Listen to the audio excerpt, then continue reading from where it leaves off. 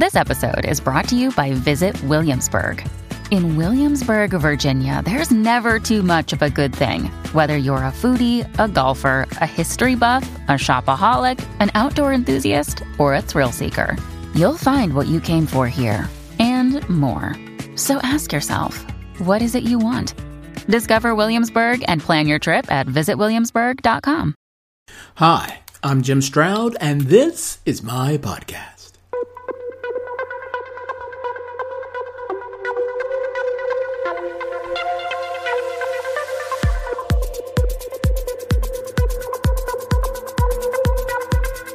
Today, I have a very interesting conversation with Shelly McConnell. She's the Chief Strategy Officer at Win Fertility. Our discussion was about the rise of side hustles that people are partaking in order to receive fertility treatment coverage. Yes, that's the thing. Maybe you know about that. Maybe you don't. Either way, stay tuned for a very interesting conversation right after this.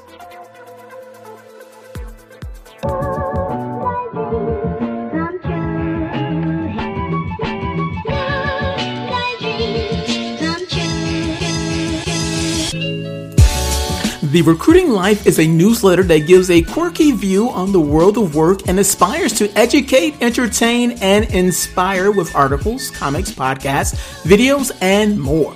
It is produced on a weekly basis by yours truly, Jim Stroud, and is supported by readers like you. Topics in this newsletter include the future of work, current labor trends, the impact of AI on the recruitment industry, and more. Subscribe now and receive it every Monday in your email by going to jimstroud.beehiiv.com. That URL is jimstroud.beehiiv.com. A link is in the podcast description. Don't wait. Subscribe now. Operators are standing by. Hello, ladies and gentlemen, and welcome to another exciting episode of the Jim Stroud Podcast. I'm your host, Jim Stroud. And before I bring up my next guest, I want to read something to you. I know it's a little something different than what I normally do, but I find this subject intriguing for a variety of reasons. I'm going to read an article, an excerpt from an article here from Medium. And the title of the article is, let's see here. The title is Egg Freezing, At-Home Tests, and Employee Benefits. How do millennials think about fertility? Yeah. So this is a couple of the first two paragraphs in that article. And it says this. In the last few decades, fertility trends in the U.S. have undergone a massive shift. The average U.S. woman has her first child at age 28, a 5-year increase from the 80s. And the number of children she has over her lifetime has dropped to a record low of 1.8. As of 2016, women in their 30s now have a higher birth rate than women in their 20s. These changes reflect positive trends, including more women in the workforce and increased access to contraceptives. But couples who wait longer to have children are more likely to struggle with infertility. IVF use has reached new highs, and as many as 1 in 6 couples face infertility. According to CDC data, 12% of women of reproductive age 15 to 44 have sought fertility treatment services. And this is not just an issue affecting women. We're in the midst of what experts call a male fertility crisis, too. I read that. I said, man, this is interesting. Was it like that back in my day? So when I read that, I wondered, okay, so how is that going to affect the job market overall? How can companies leverage this maybe to hire more people? And I found out that people have been working for not just a paycheck, but for fertility benefits. So some people are saying, instead of just giving me money, just give me fertility benefits because they're just, that's more valuable to me, which I was like, wow. And I said, I got to find somebody to talk about this stuff with. And I found my next special guest, or rather she found me, ironically enough. So my special guest, if you would, tell us who you are and what you do. Hi, Jim. Thank you for having me today. My name is Shelly McConnell, and I am the Chief Strategy Officer at Win Fertility. Win Fertility is is the nation's leading benefits provider around family building benefits and family support. Okay. Okay. Now, this whole thing about people working for fertility benefits, not a paycheck, uh, is that true? Can you verify that? Those are facts. Wow. Mm-hmm. Wow. Yes, and have And been for some time, really, Jim. really? It has been emerging. Yes, in the So, early days when employers didn't really offer mhm. fertility benefits, those who did were market leaders, and employees sought after employment at those companies in order to offer that benefit. So this isn't entirely new, but it really has gone through a number of changes. Statistics now show 30 to 40% of US employers offer some sort of benefit in this space. Hmm.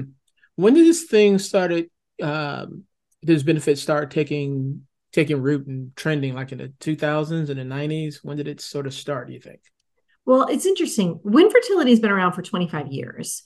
We have been around for a while, but it really has picked up in the last 10 years, 5 years, continuing to increase even as we speak.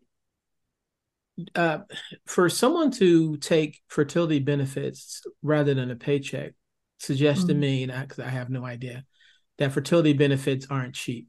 Correct. Yes. What Yeah. what is the financial cost of fertility benefits, IVF treatments? How much do they run these days? It varies very significantly by geography, and also whether you have coverage through your health plan or not. But employees should plan at least $20,000, if not more, in particular geographies Ooh, for one IVF cycle. haha. So that's more. So that suggests it's more than one. What's Yeah, could be. how expensive could this run? For fertility treatment, it would depend how many cycles a person opts to go through if they have to go through IVF. On average, it takes people, generally you have to go through two in order to likely have success. That's what the statistics show. Of course, some people have great success on the first time, Wow. but it can really vary. So Keep in 20. mind, some people may want to have a larger family, so they may want to go through this again later, or need to go through this again later. Not even want to, but need to go through this again at a later point, even if they do have a child. Hmm. So 20,000 on the low end, and upwards of 40,000 plus, depending on how big they want their family to be. I can see how that could add up quite a bit. Now you said there are a Yes. lot of companies already offering this benefit. I Mm-hmm. imagine those Yeah. are like really big companies, like your Amazons, your Microsofts, big companies like that. For sure. They were the leaders in this space. I would say that the tech companies, closely followed by financial services, life sciences, et cetera, led the industry in offering these benefits. But every industry is now offering them. We see them across everything from manufacturing, retail, grocery. Every industry offers them, manufacturing, et cetera. So there's really no industry that isn't looking at this or isn't offering it already. Okay. Okay. Has the increase in side hustles show that there's still a lack of accessibility to fertility Yes. care, as many women cannot Yeah. receive benefits at their Yeah. primary jobs? Would you say that? Mm-hmm. I would certainly say that. I would also add two other things that Hmm. offering these benefits isn't just binary. It's a yes or a no. There are a lot of nuances to it, and there are a lot of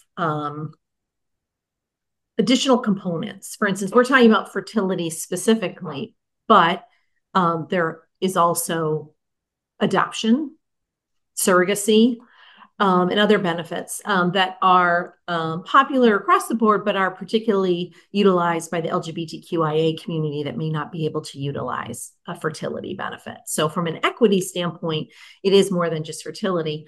It also is fertility preservation. People who want to, usually here called egg freezing, but it could be Mm-hmm. for men or for women, to preserve fertility for a future use is another component of this. And then there are different varieties of coverage and what's covered and not covered. So it makes it a little bit more complex than just a yes or no. And the other thing I would add is it's not just women who are either getting a side hustle or changing a job in order to get these benefits. It's also men. all people. Hmm. So even if you think about someone who may be going through transgender treatment, they should be offered the opportunity to preserve their fertility, whether male to female or female to male, before they go through that process. So I would say it's not just women. I would say it's all people who have an interest in building their families are looking at this. And then I would add one other point, which is that even people who aren't adding to their families now are interested in this benefit because it is an indicator of an employer's inclusivity and mindset around the workforce. We hear HR professionals in the field who are trying to attract and retain employees that employees want to work at a place where they understand purpose and they understand the culture, and that it is a inclusive, embracing, and family-friendly place. And even if you don't want to take advantage of this benefit right now or use this benefit now, it is an indication of the employer. And so we do hear that from a recruiting standpoint, this is a great hallmark of the culture of an organization, how you Sure. choose to cover this benefit. I imagine that if someone were able to achieve their family goals with some sort of IVF benefit or adoption and so forth, the company that enabled that, they probably have some nice, warm, fuzzy feelings about that company. That's true. That's for true. sure, Mm-hmm. which is why they would stay there. Mm-hmm. I'm That's curious true. about the now the people who work for fertility benefits instead of a paycheck. Mm-hmm. What kind of jobs are those? I imagine that's not DoorDash or jobs like Well, that. What exactly? well, What I kind of would work do also they do? say that sometimes they're not working instead of getting a paycheck, but they may Mm. be getting less of a paycheck, or they may be doing a job that maybe isn't central or core to their capabilities and experience.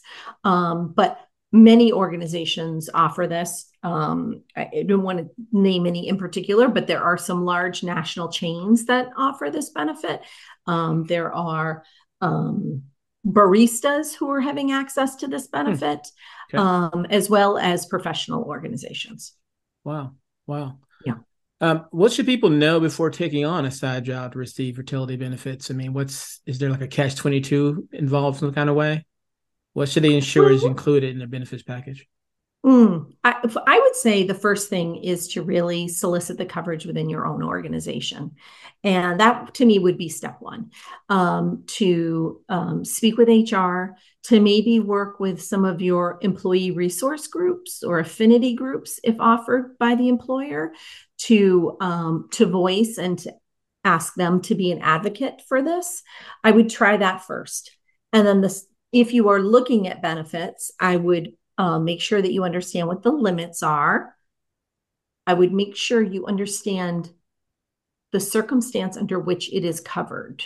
And this gets a little clinical and a little complicated, Jim, but there are plans that use a historical diagnosis of infertility requirement, where a traditional couple by traditional means has to try for a certain period of time, typically based on the female's age, maybe for 6 months, maybe for a year, et cetera. And only under that circumstance would benefits be covered. And there are other plans that don't require people to go through the diagnosis of infertility, so they could access benefits. For instance, if you are in the LGBTQIA community, and let's say you're two women, you want to go through the program, you need to understand that, in fact, you would be covered, and then what you would be covered for. Some organizations offer kind of step therapy requirements that you have to do lesser treatments before you qualify for more advanced treatments. In the case of an LGBTQIA woman, for instance, they might say that she has to have a certain number of IUIs, intrauterine inseminations, before she could have IVF. But many LGBTQIA women want to do a different kind of procedure where they would use the egg from one partner and the other partner would carry the pregnancy. And in that case, you would just want to make sure that was covered. That's why I say it gets complex and clinical. Sure. And I don't want to go too deep, Jim, but understanding your own situation and making sure that the benefits would in fact cover what it is that you need to do. One thing I'm wondering too is that I know a lot of women are pursuing careers right out of college and they're going for their goals, that kind of thing. And the impression that I have, especially from reading the article that I quoted earlier, was that women are focusing more on their careers more so than starting a family. Whereas back in my day, you got out of college and you married whoever your boyfriend was out of college or shortly thereafter, started a family, became a housewife, and then in the second part of your life, then you did a career or something like that. But it seemed like that has changed. Has that been your impression? Is that we're having this increase in IVF fertility benefits, interest in IVF fertility, interest in IVF benefits is because so many women are putting career first, prioritizing career over family. Is that the case from your perspective? I think that's part of it, Jim. I think that's part of it. I think families in general are starting a little bit later, not just because a woman is working and putting careers first, but just culturally, we're starting families a little bit later. But that's not the only aspect of it. In fact, half of fertility issues are related to male factor. About a third are female only, about a third are male only, and then there's a third where it's a combination of both, or we don't know. The reason can't be identified. So there's kind of an unknown thing about the impact that men have on fertility, and it's not just related to women's aging, although that certainly could be a part of it. And the final dynamic I would say is the removal of the stigma, that people are willing to discuss this more, where in years past, Jim, maybe people weren't comfortable discussing this publicly or advocating for their own needs. And that fortunately is going by the wayside. It still is some, but the stigma is reducing. People are asking about it, talking about it. It's much more mainstream and not as private. And as a result, people are willing to advocate for themselves within the workplace. Do you know of any testimonials that you could possibly share of people who've been to your clinic and they've received IVF and now they have a family of 7? Yes, we have. We are. Wait, you're a family of 7 is what you No. just said? No. I was saying because of your treatments, they have a family of 7 now. Oh gosh. Well, I should say yes. We have some really great testimonials, and maybe and happy families is something we're very, very proud of.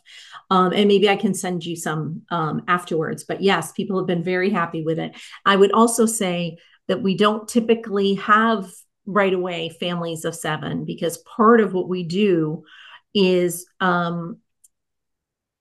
help people and guide them in the treatment so that they don't have higher order multiples that typically have some very significant health issues associated with it.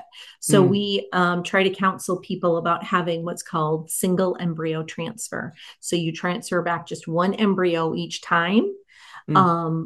And then you can have those embryos frozen. You can go to the next most viable embryo, et cetera.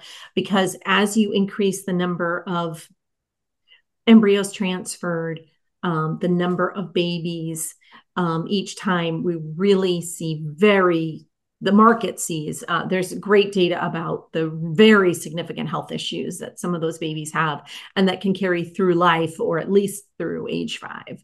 So we would not want to have, we're not helping people gravitate toward treatment that would have an octomom. Okay. Which is what I think you're referring to. Yeah. So you would see that would take more time for a family of 7. Would not do it on one trip. I'm curious, this may be an off the wall question, but how many people in your experience have come through and say, "Hey, I just want to take a fertility test"? I'm just curious to see, where I am, and that influenced my thinking on a number of matters. Yeah. Is that common, or is that just sort of like someone being forward thinking? It's becoming more common. Okay. Yeah, it doesn't happen all the time, but it is increasing in its frequency, particularly as people understand this issue and they're not 35 and now understanding what might happen. There are people who are really like you said, planning for their lives and want to Mm-hmm. understand what their personal fertility journey might be.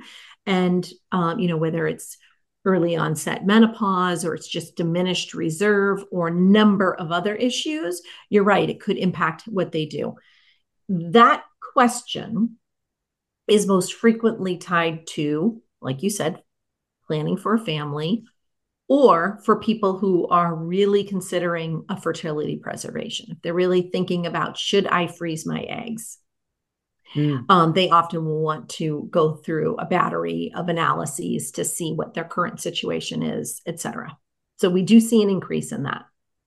Of course, I would know, but I'm sort of sympathizing. I imagine that's a very dramatic experience for women. Mm-hmm. I would imagine to Mm-hmm. go through that kind of Mm-hmm. thing. And if they do Mm-hmm. freeze their eggs, do Mm-hmm. you offer also some sort of um, uh, counseling for as mental health counseling or Yeah. therapy for women who are going through this? Because I said I'm only imagining it, but I imagine it is a very dramatic experience to go through. Or am I overthinking it? No, you are not overthinking it. You are 100% correct. And Okay, yes, we do have mental health care, behavioral health care to support people through this very particular process, Jim. Um, there's a lot of grieving in this mm, process, whether it's mm, grieving how you thought something might be, mm. or the ups and downs of on and off. It did work, it didn't work. And by the time people get to fertility treatment, they have already probably been through a lot. And it also is physically difficult. Sure. These are typically treatments with hormones and significant hormones and self injections, Mm. intramuscular self injections, which are painful. It's physically, mentally, and emotionally a very trying process. So the behavioral health aspect of this is important.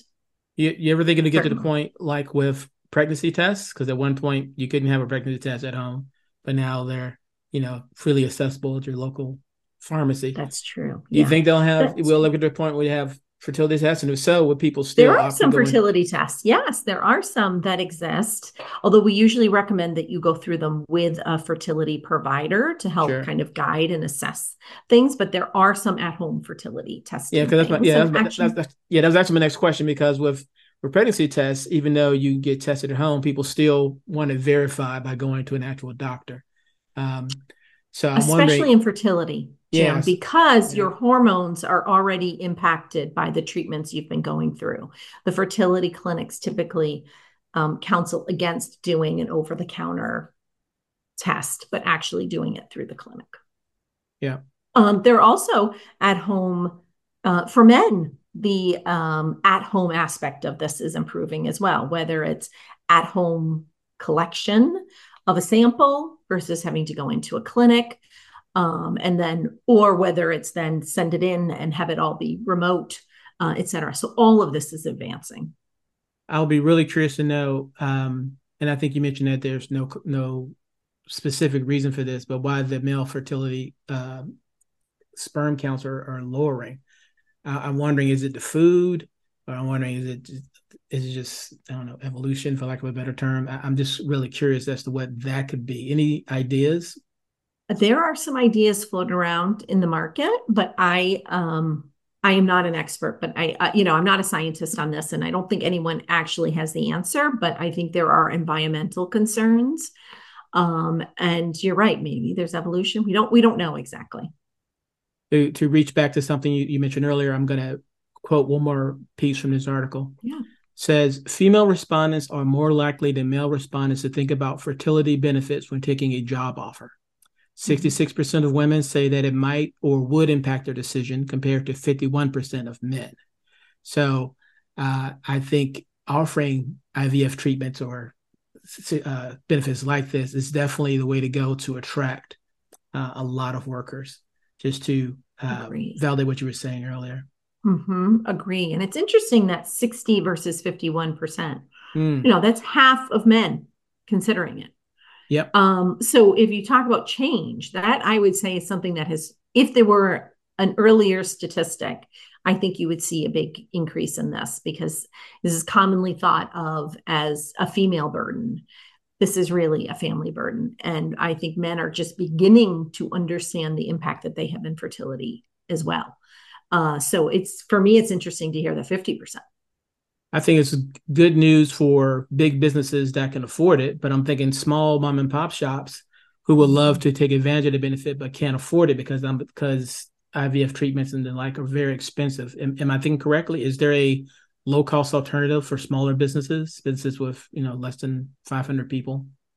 Yeah, a lot of smaller businesses are subject to state law and state requirements, and maybe in a fully insured plan where this is offered, in fact, because of state requirements. There are a number of states that have at least some sort of basic benefit that's required. And so the smallest employers are likely under those programs. I see. And maybe offering it already, or have it accessible as a part of, for instance, their fully insured rates. I know someone is listening and they're saying, I wish he had asked this. I wish he had asked that. If they want to ask you additional questions and get some more information about when and you particularly, how can they find you online? Yeah, I'm Shelley McConnell. I can give you my email address. I'm on LinkedIn. McConnell has 2 C's, 2 N's, 2 L's. So it's my first name, 2 L's. Lots of doubles in there. But I can also, I don't know, will they see it if I put it in the chat? Yeah, I think that's a matter of fact. Send me your information. I will add it to the podcast description. So if you're listening, just go down to the podcast description and that information is there. You can reach out to Shelley and ask all the questions of her that I should have asked. Happy to field them. Such an important topic, and we really appreciate your talking about it, Jim. It is. Thank you so much. I appreciate your time. Yeah, thank you. Bye, everyone.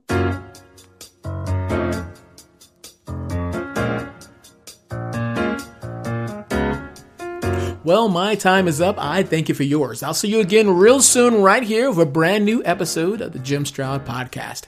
If you have any questions, comments, or concerns, feel free to reach out to me. I can be reached by email at jimstroud@jimstroud.com. And one last favor, if I may ask, please rate this podcast. 5 stars is preferred, but please comment with your honest opinion. I really appreciate that. All right? Okay, until next time, bye-bye.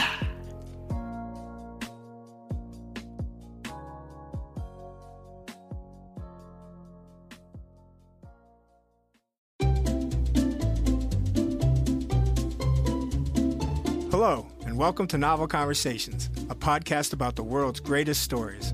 I'm your host, Frank Lavallo, and for each episode of Novel Conversations, I talk to 2 readers about one book.